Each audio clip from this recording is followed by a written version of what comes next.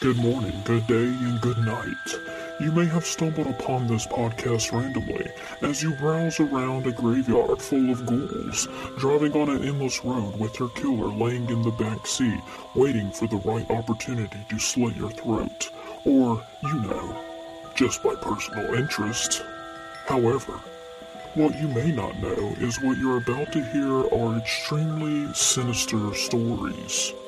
This show contains all depths of horror that lurks around our society. Kidnapping, torture, murder, you name it. Whether it's down a dark alley or from the pitch-black closet in a bedroom. If it's the paranormal that haunts our surroundings, or a demonic possession that needs to be cleansed, a flying saucer that hovers over our helpless world. These files are for one's understanding, but listener discretion. You are warned. If you wish to be part of the cult, well, not a cult, but family, hit the 5-star in Apple Podcasts and subscribe to wherever you are listening. Now that you're brave enough, are you ready to open these cryptic files?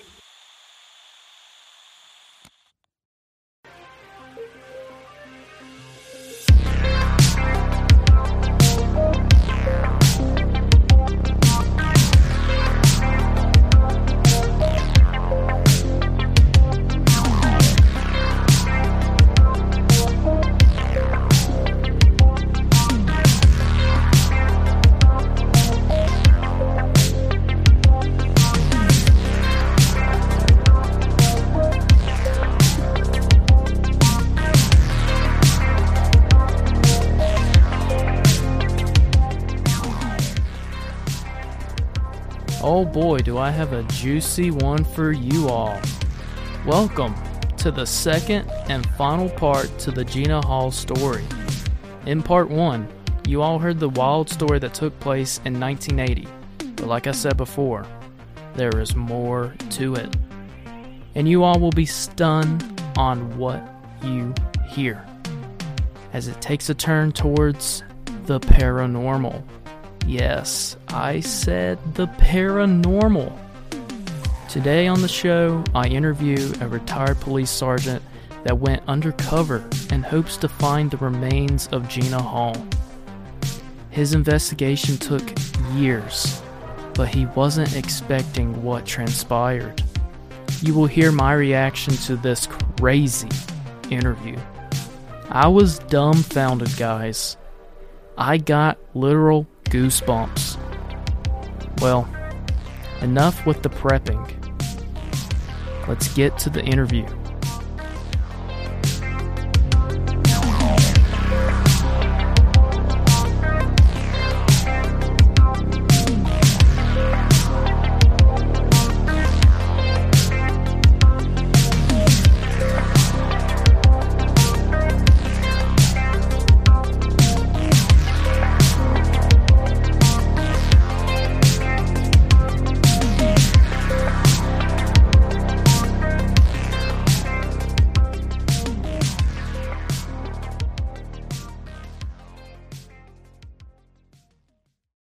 Well, thanks for being on the show today, Andy Wilburn.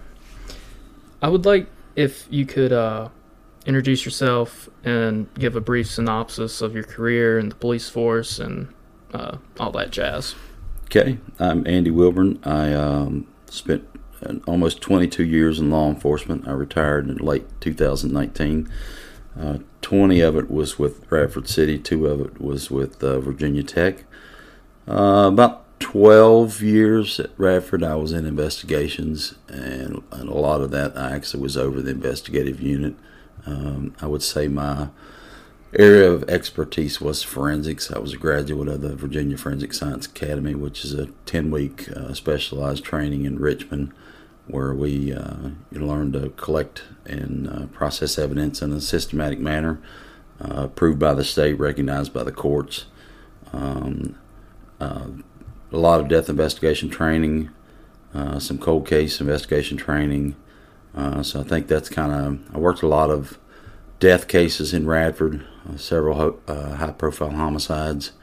Unfortunately, a lot of suicides and overdoses. So, don't really read about that stuff in the news that happens in Radford, because if they're accidental or they're overdoses or suicides, we don't publish that kind of information, just a homicide. So I think that's probably the gist of my career in snapshot.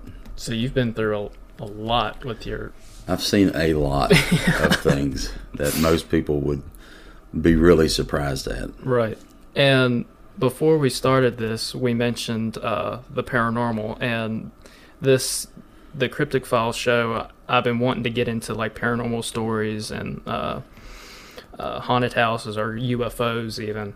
But you mentioned that you're able to see a lot of paranormal stuff. Yeah, and a lot of people, aren't very open about that kind of thing. But I have, since I was 11 years old, I've seen ghosts, and I've had some of my stories published in Roanoke Times and special features, and I'm not bashful, because I think it's I think it's an honor to be able to see spirits on the other side, and they're here for a reason. I think some of them have a message. Some of them, maybe they're stuck. I don't know. Yeah. But I've had a ton of experiences in my life, and I continue to have experiences. And I think it's very fascinating to me, and I enjoy those experiences. And, there's a lot of skeptics where they're like, ghosts aren't real. But when you see one or you feel one for the first time, it's hard to say, no, that's, that's not right, or try to disagree with somebody who's disagreeing with you. Yeah, and to be able to get in communication from them, I've been able to do, whether it's the flashlight thing that you can ask them, you can sit in a room if there's a spirit with you. You can sit in a room and leave the flashlight and not say a word for 15, 20 minutes, and then ask a question and ask them to turn on the flashlight.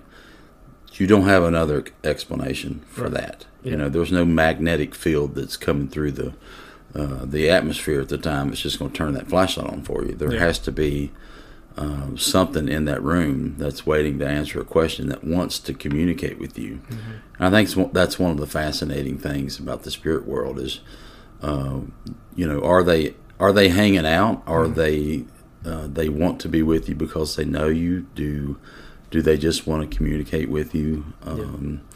Throughout my life, I've told stories to people that were totally skeptics and totally believers, and many in my family have had personal experiences, and I've had personal experiences in this case that were paranormal that I could not explain, but I knew it was intentional. Right. And I didn't know that until we mentioned over text message. And that's great to hear, because it just makes this story even more interesting. But let's dive into some more questions. Were you ever aware of the Gina Hall case that took place in 1980? No, in 1980, I guess I was in middle school in Giles County, and this was going on, and I guess we were somewhat sheltered, or probably didn't get the local paper or something like that. Maybe not dark news like that. Yeah, I mean, still, though, when I look, as I dove into the case, I realized what a far-reaching effect it had on the New River Valley. I can't tell you how many conversations I've had with people that, I could be on my way to Richmond, and this is no kidding, after it went public, I can be on my way to Richmond, I could be stopped eating lunch, and I would have people come up to me and say, Andy Wilburn? I'm like, yeah, I am so thankful that you're working to find Gina Hall. Wow. And I would be, awesome, who are you? Yeah. I mean, it's just, I've always wanted somebody to find her, and I'm like, because it's not just a Radford thing or a Pulaski thing. Mm-hmm. It's so much bigger than that. Yeah. And how we never heard of it, and I'm sure, Giles people knew about it, but I certainly didn't. And, I can tell you the story when I found out about it, if you want. We were wrapping up a jury trial of a guy named Bill Guterslaw. In 2000, Bill killed Lori Pleasance. who was a Danville girl, sweet lady. He had cut her wrist, but he'd strangled her first, and he cut her wrist to make it look like a suicide. He cut it super deep. Yeah. And he got away with it till about 2004, 2005, and a special agent, and I don't know if he'd want me to say his name or not. He doesn't like we call him the Dragon Slayer because he's worked some big cases. Right. He's Superman. Wow. But he came in and we worked on this thing for, a year and a half or so, and got comfortable enough to where we were ready to indict. And this guy took it to a jury trial. And it wrapped up. We got a conviction, and then he confessed after the conviction. He confessed during sentencing. And my chief at the time, was over investigations in 2000 and felt responsible for not being able to close it out then. So he comes up, a very emotional man, hugged me crying, and, you did it, son, you did it. And he hugged me, and he said, now go find Gina Hall. And I said, who's Gina Hall? Right. Had no idea. Yeah. And so next time I was at work, I went to the records room and I said, is there a case on a girl named Gina Hall? And I was handed a 3-inch binder, a blue binder, which I kept with me a lot because that was the case file. Mm-hmm. And there were about 30 pages of paper in there. That was it. Yeah. And I would find out later from the state police who worked the case, had the original case file, that there were 7 3-ring binder notebooks to the case. That was the case file. Yeah. Not what we had. Oh. So, I spent the next 2 or 3 years trying to get copies of the file. It took that long. Me driving to the state police headquarters in Whitfield, looking at the file. That's frustrating. Well, they finally went, why don't you take it and copy it? I'm like, well, I didn't think you'd ever, offer. Yeah. So we had to have it done in a day, and I had all kinds of people, helping me, but we copied, and then I had the whole, what I assumed was the whole case file. Nice. Okay. See, I didn't hear about the Gina Hall case until I went to Radford University, and then that whole story about her being at the Dedman Center. We'll get to that. But yeah, I didn't know anything about the case up until then, and where I'm a big fan of true crime. There came across an episode. I think it was Crime Junkie, and I listened to that, and I'm like, I thought about doing a podcast, a true crime podcast, and this would be a really good case to do because it's local, and I've been doing local cases. So I'm grateful that you're doing this with me today because you were involved with a great deal. Let's see.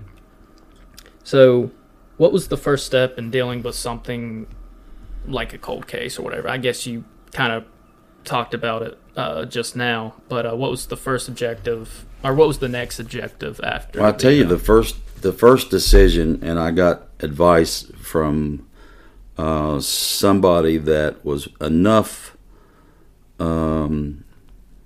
familiar enough with the case to know, and this was probably the most important advice I got, and it was, if you're going to work on finding Gina, you better not tell anybody. Mm-hmm. And so the only people I told in the building was the chief and the deputy chief. For at least 4 years, nobody in the building knew what I was working on. Wow. And you hate to have to say that. Yeah. But Radford is such a small community, you really can't trust anybody not to run their mouth, even the people that you work with. Right. And I found out why much later, because I'm like, what's the big deal? This girl's, from Coburn. She's coming here. She got killed by, this jerk. And I found out later that Epperly was so connected with people, very important people. Right. And when I eventually, I don't know if we'll get into that or not, but I eventually got the visitor logs and the call logs of every prison he was at. And I saw names that shocked me. Really? Prominent names that I knew personally Yeah. in the city of Radford. And I'm like, that's why that person told me, keep your mouth shut Wow. about what you're doing, because it will get out. That gave me goosebumps. And one of the things I did not, and I made this clear early on, there were two things that I wanted to decide when it went public. It was really important to me. Because there were a few people I wanted them to really be surprised when I knocked on their door. Right. That was important. I wanted holy crap, you don't, what? Yeah. Why are you here? I wanted that factor on 2 or 3 people. And it took so long, I told you this case file was so huge. It took that long to learn because I had regular cases to work. I was supervisor of investigations. This wasn't the only one you had to do. I was taking binders home at night, studying them. Yeah. And I was sneaking around studying them, making notes and doing different stuff. So the biggest thing up front was secrecy. Yeah. And then building my own, working copy of what I wanted to focus on. And the other thing that I wanted to do was, in the legal system, you got to be really, really careful, because I'd understood from the reading that I'd done in the files that he had tried to appeal on everything. And then the last thing I wanted to do is do something stupid to give him something to get back in front of a judge. Right. So that's why everybody's like, oh, you're reopening. I'm like, no. I'm taking a fresh look at the file to see if I can find her. Yeah. Because if you say you're reopening, that means you're going to re-examine evidence and you're going to resubmit evidence negative.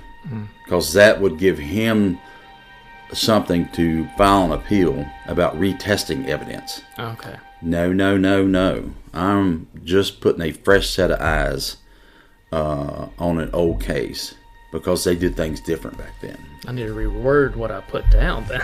It's really important. Yeah. And I've used that wording the whole time. Yeah. Okay. So tell us the story about the Dedmon Center. So everybody thought that she was under the Dedmon Center. Right. Because it was being constructed in the early 80s. Mm-hmm. So to really talk about my role at the Dedmon Center, that's what you want to hear. Yeah. I think it was actually 2013 is when it got really serious as far as you talking about the dig. So 6 years. 2007, 2013. A lot went on, Yeah. but nothing monumental like this event. Right, okay. So I was contacted by one of our dispatchers who I walk in one day and she's like, I got a message for you. I'm like, okay, what is it? She's like, I got this guy who says he's got information on, I guess it's Gina Hall. I'm like, and she didn't know what I was working on. Right. And I think she remembered the case. Wow. So I'm like, oh, well, I'll see if I can help him. I was like, well, I don't know what you're Gotta act talking a little about. bit. Yeah. So she's like, are you going to call him? I was like, yeah, I'll call him, see what's up, So I call this guy. And, of course, I don't say names because I've never asked these people if they want to be identified. I call this guy, and he says, well, I'm a psychic medium. You ever worked with one? I said, brother, I'll listen to anything anybody's got to say. Yeah. I said, do you want to come by? He said, yeah, can I? I'm like, yeah, come by. So we meet in my office, and he tells me, he said, I've been talking to this ghost. Something about a Gene Hall. I said, female ghost? I said, yeah. I said, Gina Hall. He said, yeah, Gina Hall. Wow. Okay. He's like, is she missing? I said, mm-hmm. And of course, you think internet, you think Google searches, you think all this stuff. So Yeah. I'm not going to give him anything because, I'm not stupid. So he's like, I think I may know where she's at. I'm like, well, I'd love to find her. I said, you want to take a ride? He said, yeah, I'll take a ride. So he kind of gives me this, I don't know much about Radford. This guy's from Floyd. You Okay. know, I don't really know. And Yeah. we end up down by the Dedmon Center. We make the loop around the Dedmon Center, and then we stop on the riverside of the Dedmon Center. And we get out, and it's freaking, I think it was March. It was cold. Mm-hmm. And we get out, and he starts describing to me what it looked like in June of 1980. Mm. And he says that the Dedmon Center was under construction. You know, he starts telling me that, you know, they were just pouring footers and they were, you know, starting block.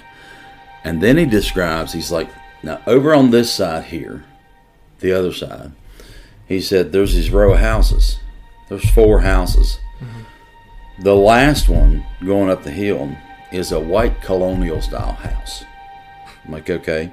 He said there's a clearing, like a garden on the other side. Mm-hmm. He said that's where she's buried.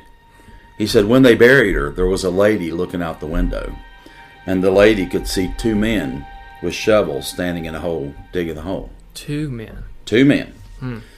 I'm like, pretty detailed. Yeah. He said, now, there's a record. She called somebody. Yeah. It may have been campus. It may have been PD. She called and said, there's some guys out here doing something. Mm-hmm. And he said they did it with their headlights shining at the hole. Mm. I'm like, okay. And then he tells me a number. And it ends up being Epperly's house number. Wow. Which, easy enough. Well, yeah, easy easy enough. Find. Internet, yeah. And then he tells me stuff about a cold case in another county that this kid's missing and buried, and I make notes and pass it on, and I'm sure they didn't follow up on it. Don't know if it was accurate or not. Yeah. So I'm like, okay, cool, man. I'll get back with you. And so he goes on, and you know, I spend the next couple days. I call our city engineer, who's kind of my geek for the city, who does stuff like that. And I'm like, don't ask why, but here's what I'm looking for. I'm looking for any kind of maps or pictures of that area of the city back in the 80s. He's like, okay, let me see what I can find. Calls me back. He's like, I don't have anything, but my counterpart at RU does. Do you want to meet with him? I'm like, yeah, I'd like to. So I go down and meet with this guy, and he's in the office way back in the building. And he takes me back in this room, and there's these rolled up maps, I swear, are 12 foot long. Wow. And apparently the government did flyovers back in the day. And this one is like June 4th, 1980. Wow. And he rolls it out on this massive table. And sure enough, it's of the Dedmon Center, June 4th, 1980. So I'm like, you gotta be freaking kidding me. Are you convinced now? I'm looking. Yeah. Let me look. And there's the Dedmon Center. And there's dirt in the middle. And they're doing block on the sides. I'm like, where's them houses? 1, 2, 3, 4. Colonial style. Garden. Wow. I'm like, so I got my iPad and I'm like taking pictures, and I'm like, Yeah. I said, all right, where else is this picture available? Nowhere. I said, this picture's not online? No way. Anybody been down here? He said, this map ain't been rolled out in 15 years. God. I'm like, okay, thanks. So I'm like, all right. So in the meantime, I call. I go, all right, what am I going to do now? So I call. I don't want to go through my canine guys, so I call a couple jurisdictions away, a canine handler that I trust. I'm like, here's what I'm looking for, but this has got to be a specialty.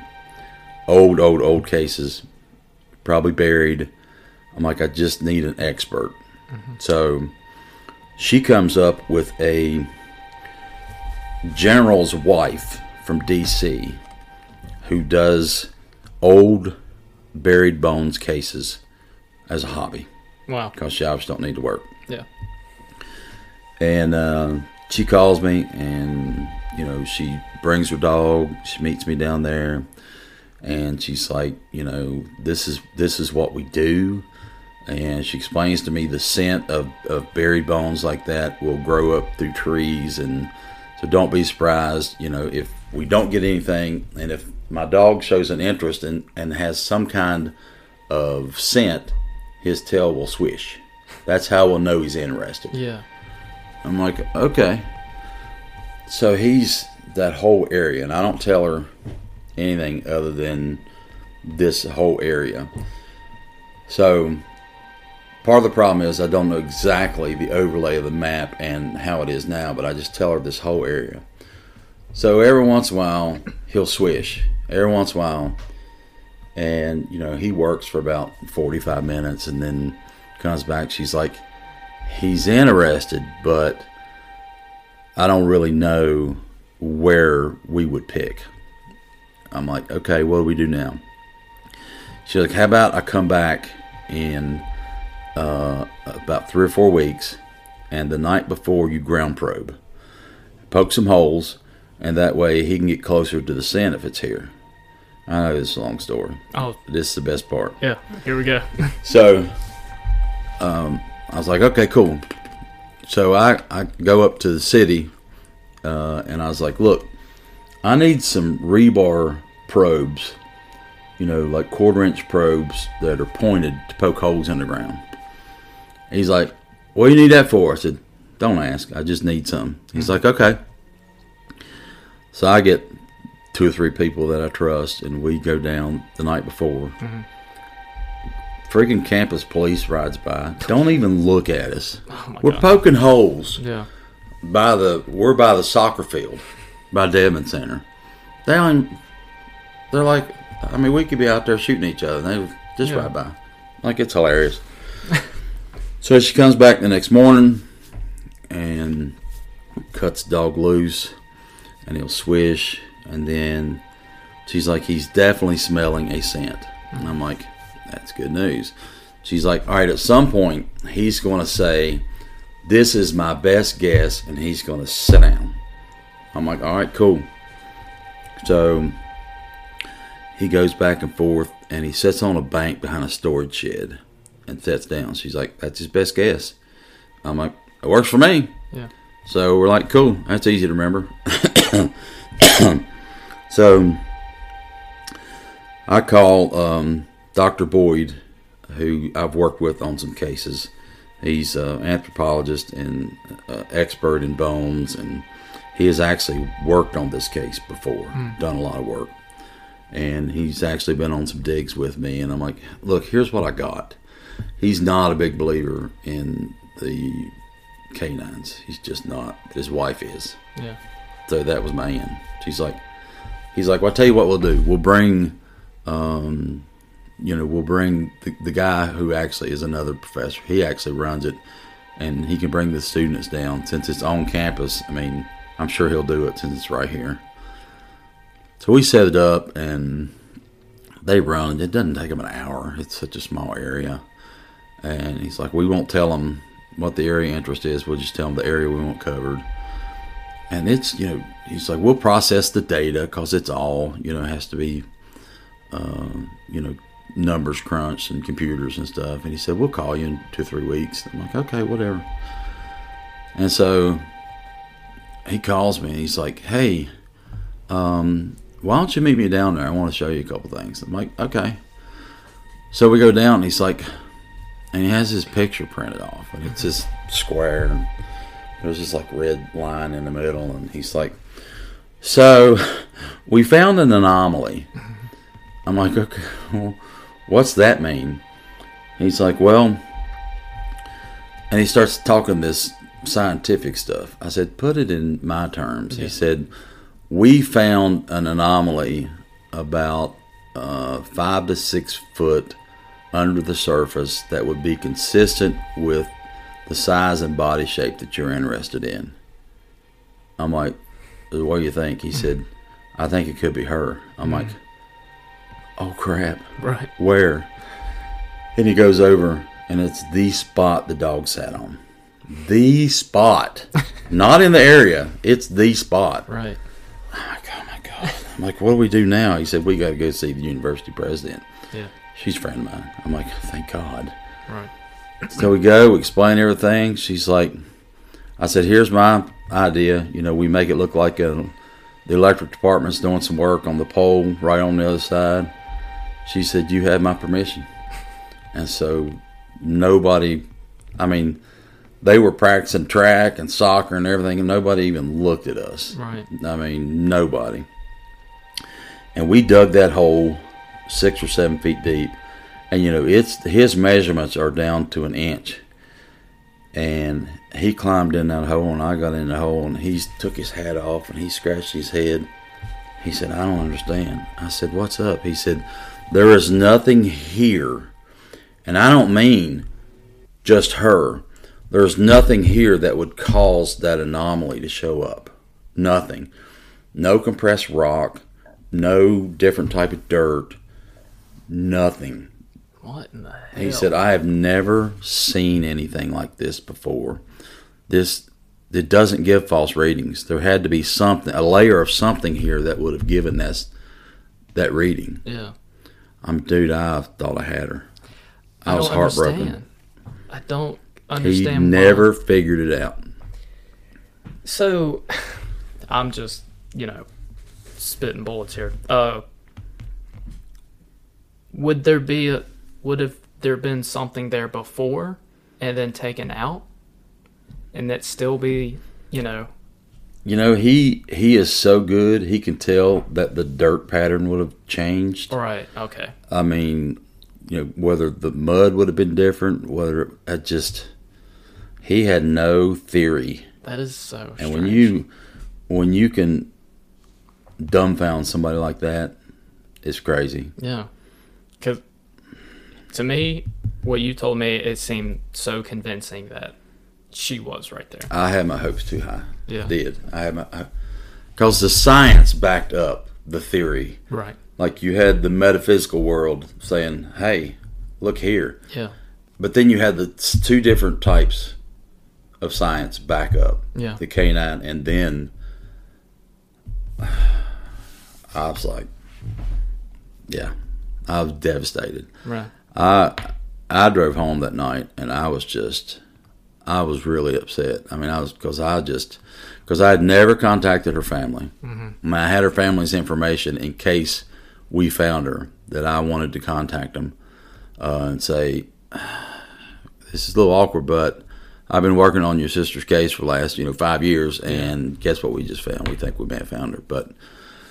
And so I remember coming home, and I changed clothes, and I sat at the table for a little while, and my wife was at her parents'. They were like cooking hot dogs or something, and I'm just like, so I drove over there, and this was like,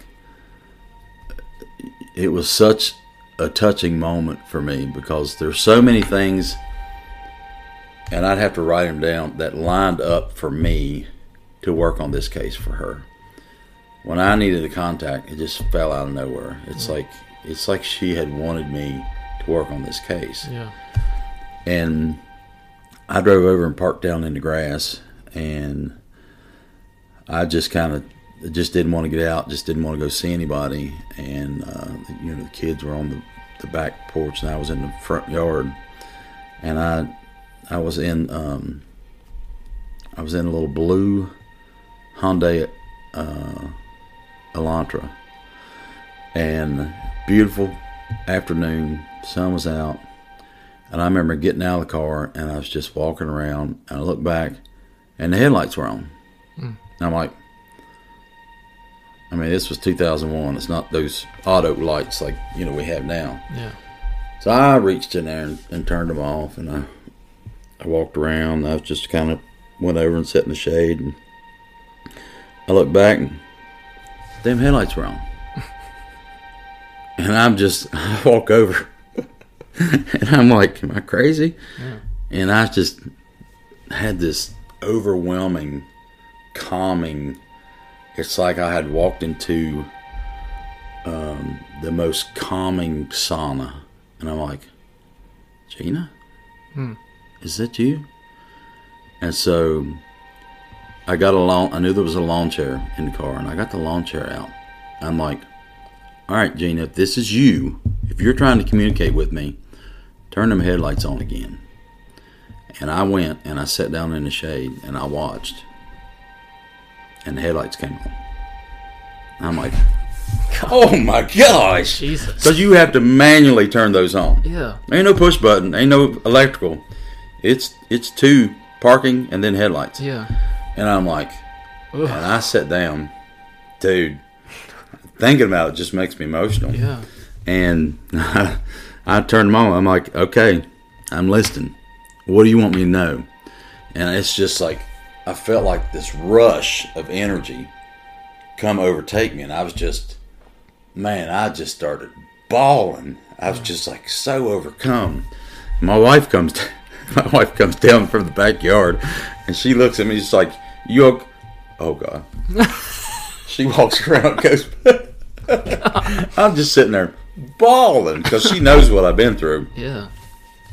Overwhelmingly, Gina tells me, tell my sister. Tell my sister. Wow. And so I go in the next day and I'm like, okay, I got your message. How do I tell her? She is obviously a businesswoman. She's a professional. You can tell by her website. She's the insurance guru. Send her an email and say, hey, this is who I am. I pulled your sister's case file, and I've been working on a few things. Have some ideas I want to share with you, and wanted to get your input. Mm-hmm. Can you please call me at your convenience? Thank you. I thought that's a good intro. Not, hey, I just dug for your sister, didn't find her, I'm really upset about it. This was somebody's working on your sister's case that would like to talk to you. I thought that would be pretty good. Mm-hmm. And so, day goes by, nothing. Day goes by, it's Tuesday evening, and I finally was like, I might call. I don't want to call, but I might call. Yeah. So I pick up the phone and I call and I get one of her assistants and I ask for her and she's like, can I tell her who's calling? I'm like, this is Andy Wilburn with Radford Police. She's like, okay. She picks up. She's like, hey Andy. I was like, how you doing? She's like, I just found your email in my spam folder. I'm sorry. What can I do for you? I'm like, well, I'd really become interested in the file. I said, I've been reading on it. I've been doing a few things. And some things have happened. And, I just wanted to get your thoughts and make sure you're okay with me, looking for her. And, oh, that's great. She's like, you know what? We're actually coming through Radford tomorrow to testify at Eppley's parole hearing. Timing. Yeah. Becomes an issue over and over and over. Mm-hmm. And they stop by on the way and spend a few minutes with me. She's super polite. I appreciate your effort. If there's anything you need, you let me know. But it's probably a waste of time, but thank you very much. And that's how she was the first 2 or 3 times. But I know that was a long story, but that was the start of a whole lot of things happening. Yeah. It was crazy, man. That's I'm sure a lot of people aren't aware of that side of the story, and I cannot wait till people listen to this because it is wild. Just everything lining up so right, and then the disappointment of something that seemed so perfect. I never wanted it to get personal. Yeah. But it got personal that day. Yeah. And I didn't want it to be. Yeah.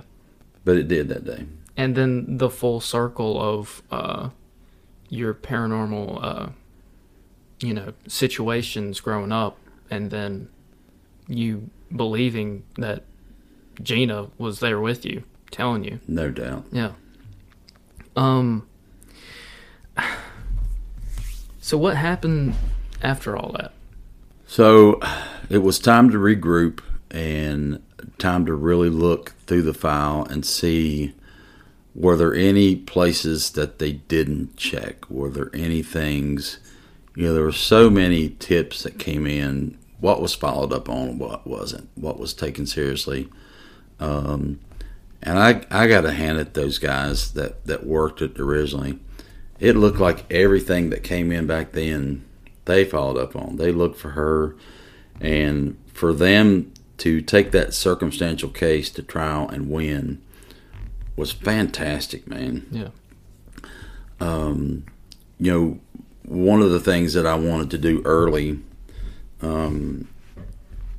was I wanted to interview Robin Robertson, and I wanted to interview Skipper King before anything got out. Mm-hmm. And I was able to do that. Both those interviews were interesting, I'll say. Yeah. I was told some things that were not in their original interviews. Now, whether that was intentional or their just mind was a little different, they remember things a little bit different. One of the things that that I really haven't told anybody is that Robin, when I went to go see her, she had told me that she was interviewed once, and that when she came back into town a couple weeks later to see Bill, and it's like, did this guy really do this stuff? Yeah. That Bill was riding around with a gun because he was afraid Epperly was going to kill him. And when I asked Skipper about that, he denied ever being afraid of Epperly, denied carrying a gun, denied any of that stuff, which I think's odd. It is, yeah. I mean, you should be afraid of him because he's a terrible person. Which those are some things that I was like, why would she make it up? Yeah. I don't think she did. Why would he deny it? I mean, anybody in their right mind is going to be afraid of that guy. Yeah. Or at least concerned for their own welfare. There was just some oddities in the interview. Nothing, no big revelation. So those were the two big ones. On the way back from interviewing, again, timing-wise, on the way back from Virginia Beach, which is where Skipper was living, I get a phone call from the producers of Dead Files. Mm-hmm. And Delana had given them my information, and she said, if you want to do it. It's in your hands. And he was kind of the last piece of the puzzle, and then I wanted to go public and really jar people's memories, get the phone ringing. Yeah. And he was kind of the last piece of the puzzle for that. And I was on the way home from interviewing him, and they called, wanting to know if I'd do an episode with them.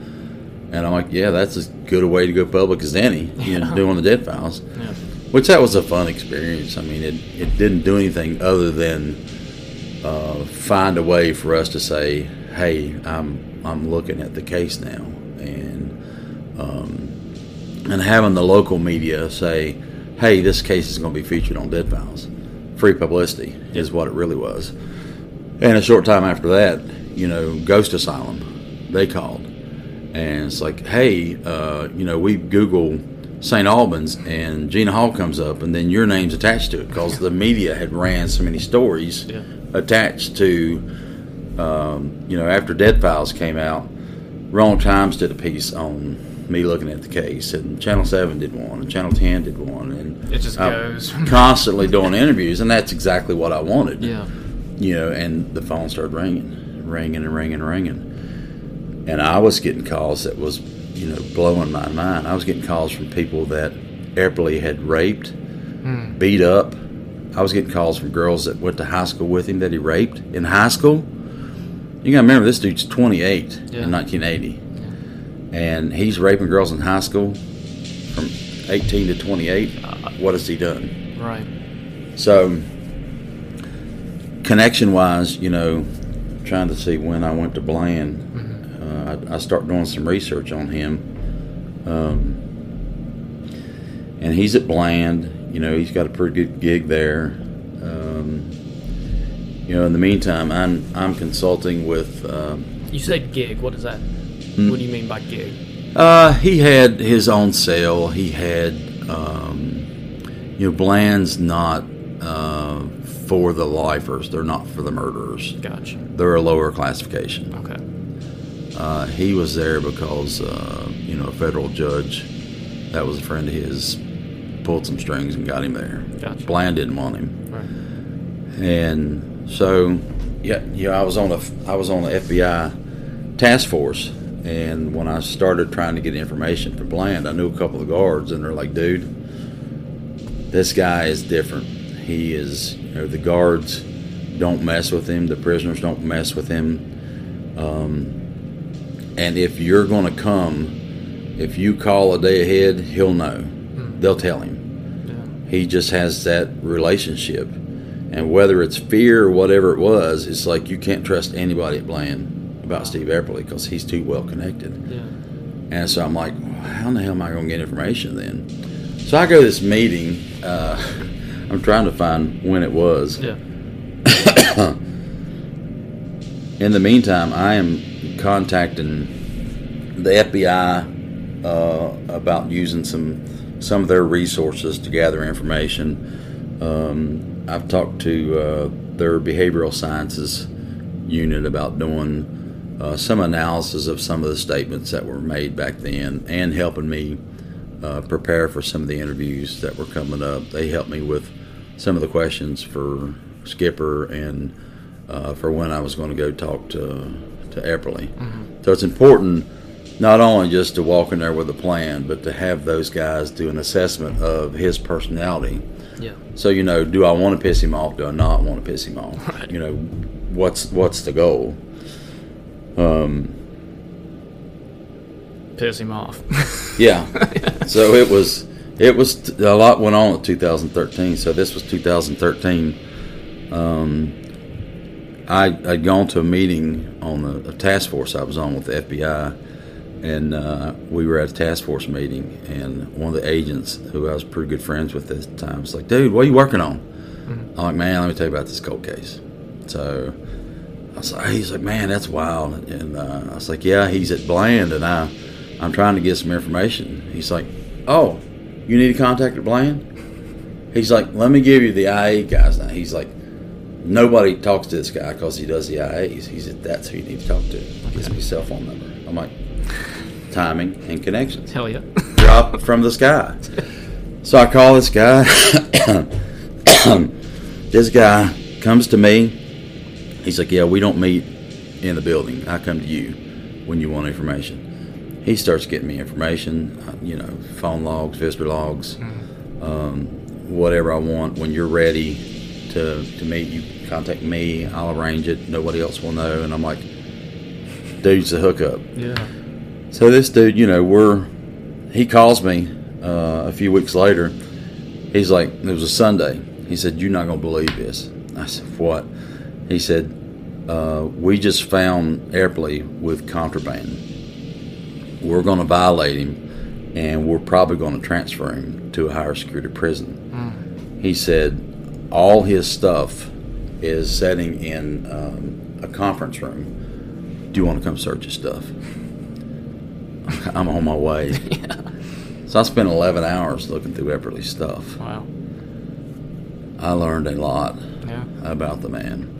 And that's why when people ask me, do I think he's killed before? Based on what I read, absolutely. He was into some really, really heavy type stuff back in the day. And I think Ron talks about some of that stuff, that the people that he was with, he was a bad dude, a lot worse than most people realize.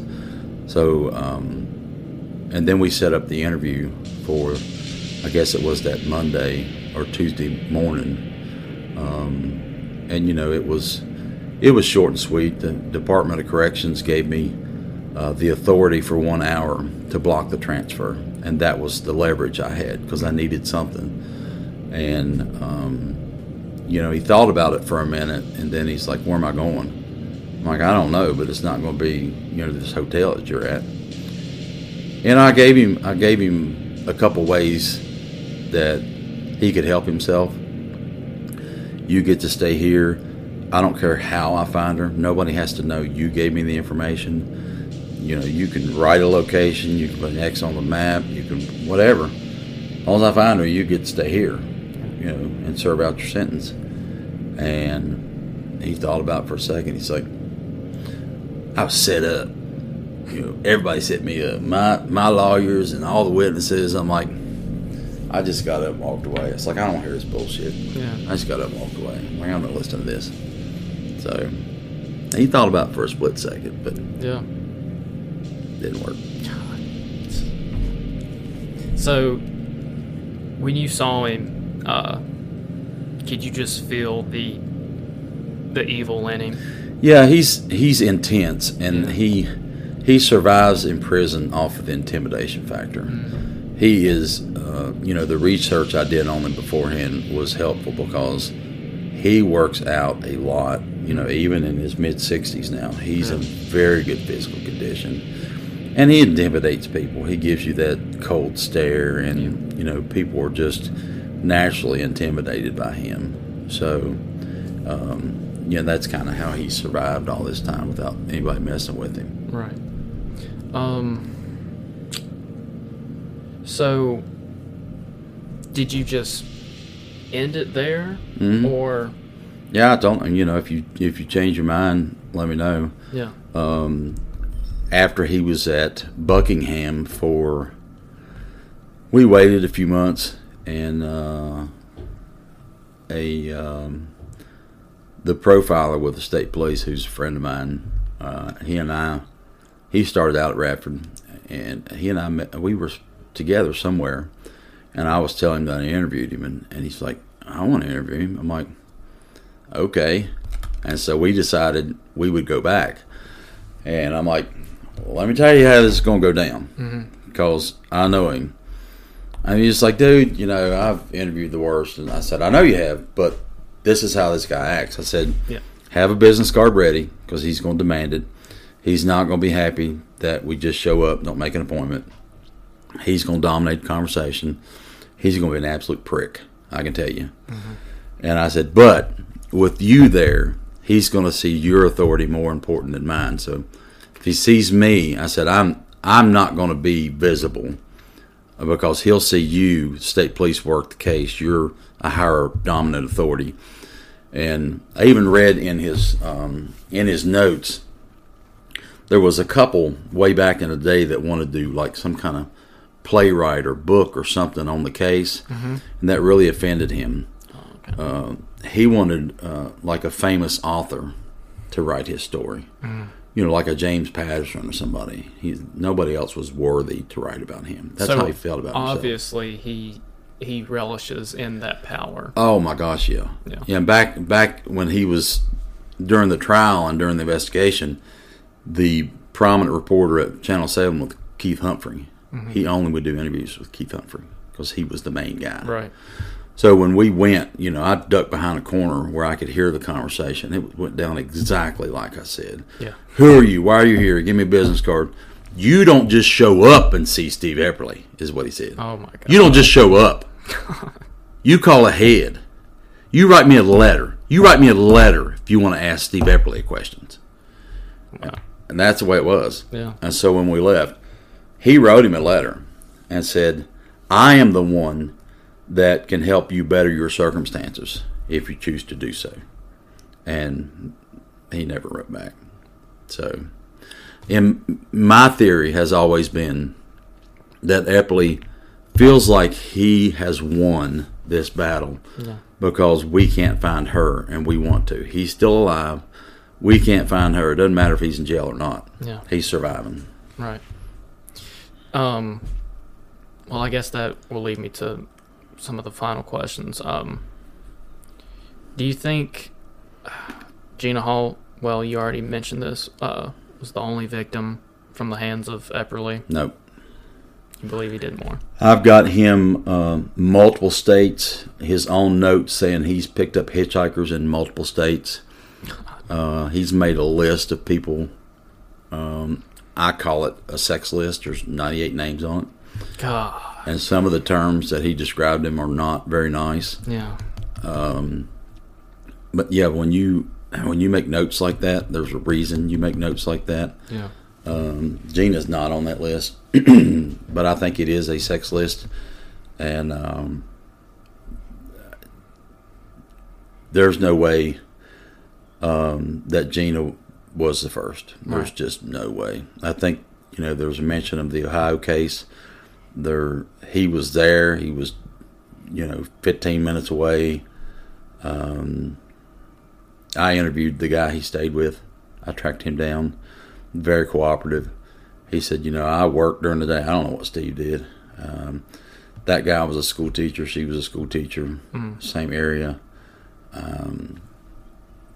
There's just no doubt. It's hard to tell how many. Yeah. So that lady near Radford said she saw 2 people back in 1980. Well, that's the psychic's version. Okay. But we never found. We dug and dug with the city.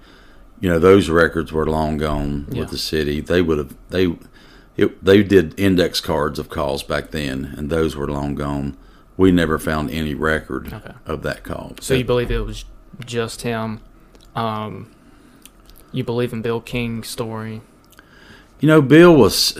I've got mixed feelings about Bill because Bill was so cooperative back then. He was interviewed like 7 times. Now, every interview he doesn't say the same thing, but he was so cooperative. Right. He agreed to a polygraph. He agreed to let him search the house. He never denied anything. And then you look at it, it's like, how would he not have known? How did he stay in that house 3-4 days and not see anything? The thing that got me was when he steps in the blood, and he's not. That's hard to get over. Yeah. Yeah. And, blood's going to stain your foot. Yeah. Do you not see that later? You could pick a side and I could pick a side and we could argue all day and then switch. Yeah. Because I just don't know. And when I interviewed him, it didn't help anything. I wasn't able in my mind to say he didn't have anything, to do with it, but it didn't help me decide that he did. So, but I told him, I said, if anybody should worry about Steve getting out, it should be you. He's like, well, why would I worry? I'm like, you testified against your best friend. Yeah.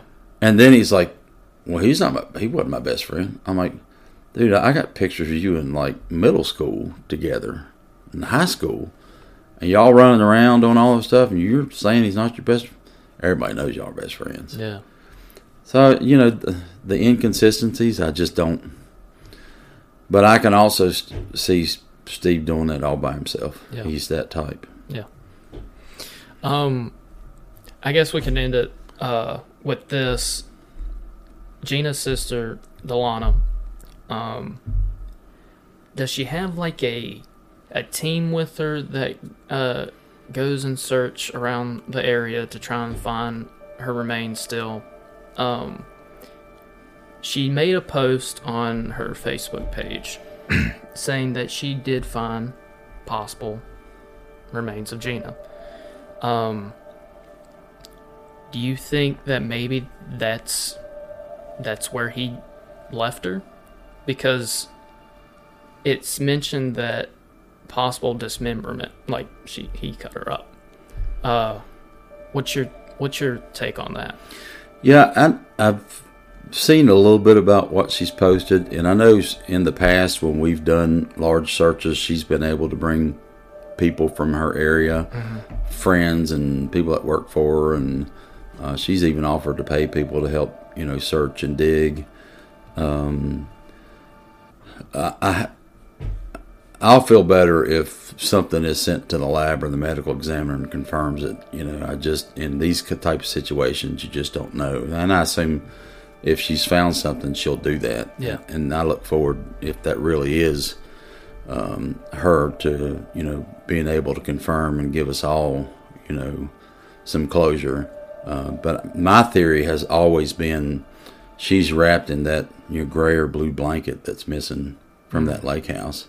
And I've always felt like that when he left the lake house, he ditched her somewhere that night, dumped the car, walked home, came back the next morning to wherever she was, and he was in a different vehicle. He scooped her up and took her who knows where, and had plenty of time to dig a hole, probably by himself. And it's really hard to dismember a body. Yeah. It sounds easy, but it's really, really hard. Yeah. and why he would go through all that trouble and then scatter her around. He had access, the research I've done, he had access to so many farms. He hunted, fished, and had friends, and there's just the areas that we've searched. There's so many farms around there that are just like they were in 1980. I mean, he could carry her, way back into one of them farms, and there's no way you'd find her unless you knew exactly where he was going. And, a lot of people theorized, why wouldn't he say where she's at and get paroled? Well, he may not remember. He may have took her out in the middle of one of them fields, and there's no way he could go back to that spot. I mean, that's a theory as well. Yeah.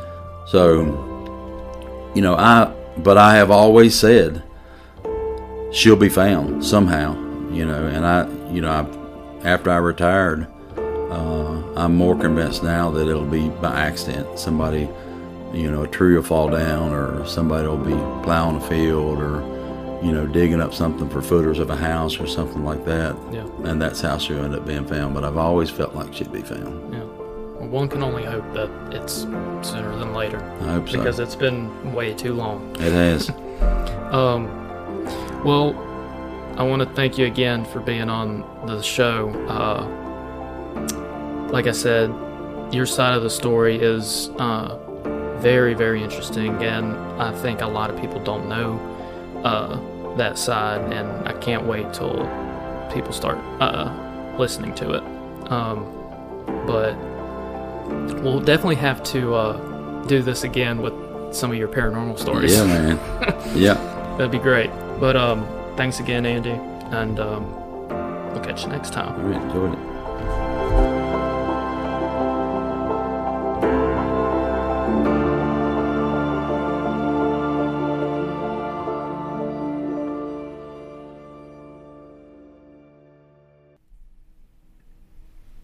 How crazy was that?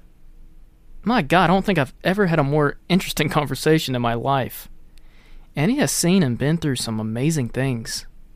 We definitely plan on recording another episode together in the near future. Cannot wait for that. Jeez. But, unfortunately, Gina Hall's remains still to this day aren't found. The evil Stephen Epperly continues to have that control. We can only hope and continue to search, and like Andy said, she will be found. I'd like to thank you all for encouraging me to do this case because it ended up being so interesting. I hope you all enjoyed my research on it, and if you did, please rate and review the show on Apple Podcasts. Hit that 5-star review and subscribe. Follow on Spotify and wherever you listen to the show. We'll see what I have brewing up. I have something in mind that may blow y'all away. Thanks for listening. And lastly, watch your back. It is cryptic out there. So, Andy forgot to mention the story, and he thinks that it's worthy enough to tell. So let's hear it from him. Yeah, so one of the best stories is that medium, we stayed in contact, for a long time, and he would text me odd questions that I would have to dig through the file, and he'd be right. There's a couple that comes to mind. One of them he texted, was Gina wearing crepe sole shoes? I didn't even know what that was. Mm-hmm. And so I finally found the description of the shoes. No. In one of King's statements out of the 7, the police asked him, what was Bill King wearing? And he described his outfit and said he was wearing crepe sole shoes. I'm like, no way he would have known that. That's not public information. And there's another one, I was an adjunct at RU for several years, and I was teaching, and this is when I was building my own working copy of the file, stuff, evidence, witnesses, stuff I really wanted to focus on.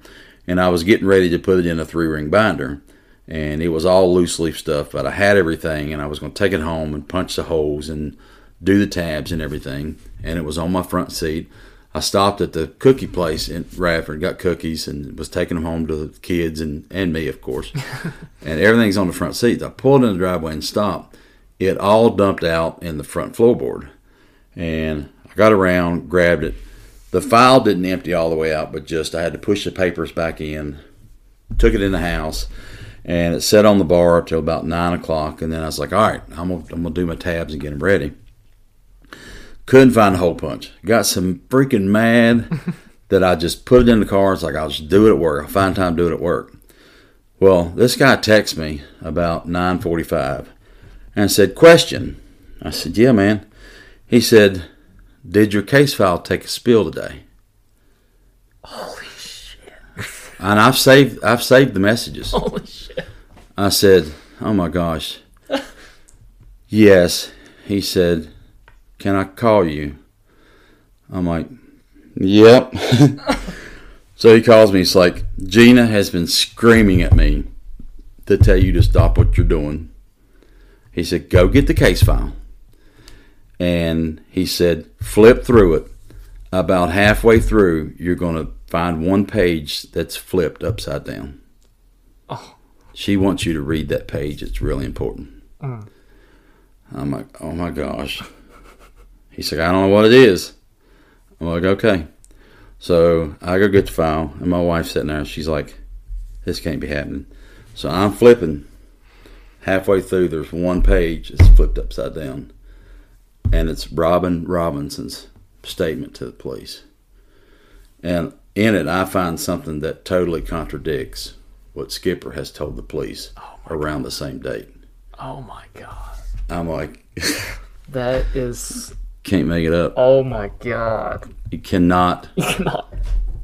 Oh, my God. I know. That blows me away. Yep.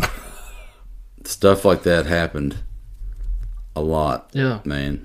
Jeez. It was just... I mean, how do you dispute that? You can't. You can't. You and cannot. I've saved the text messages in case anybody's... That's bullcrap. Yeah. Here, read it. Yeah. Oh, Really my happened. God. Yep. Yes, thanks for sharing Thought that was worth adding. Yeah. I'll keep that at the end for Yeah. a little surprise. Yeah. Jeez. Well, thanks. Yep.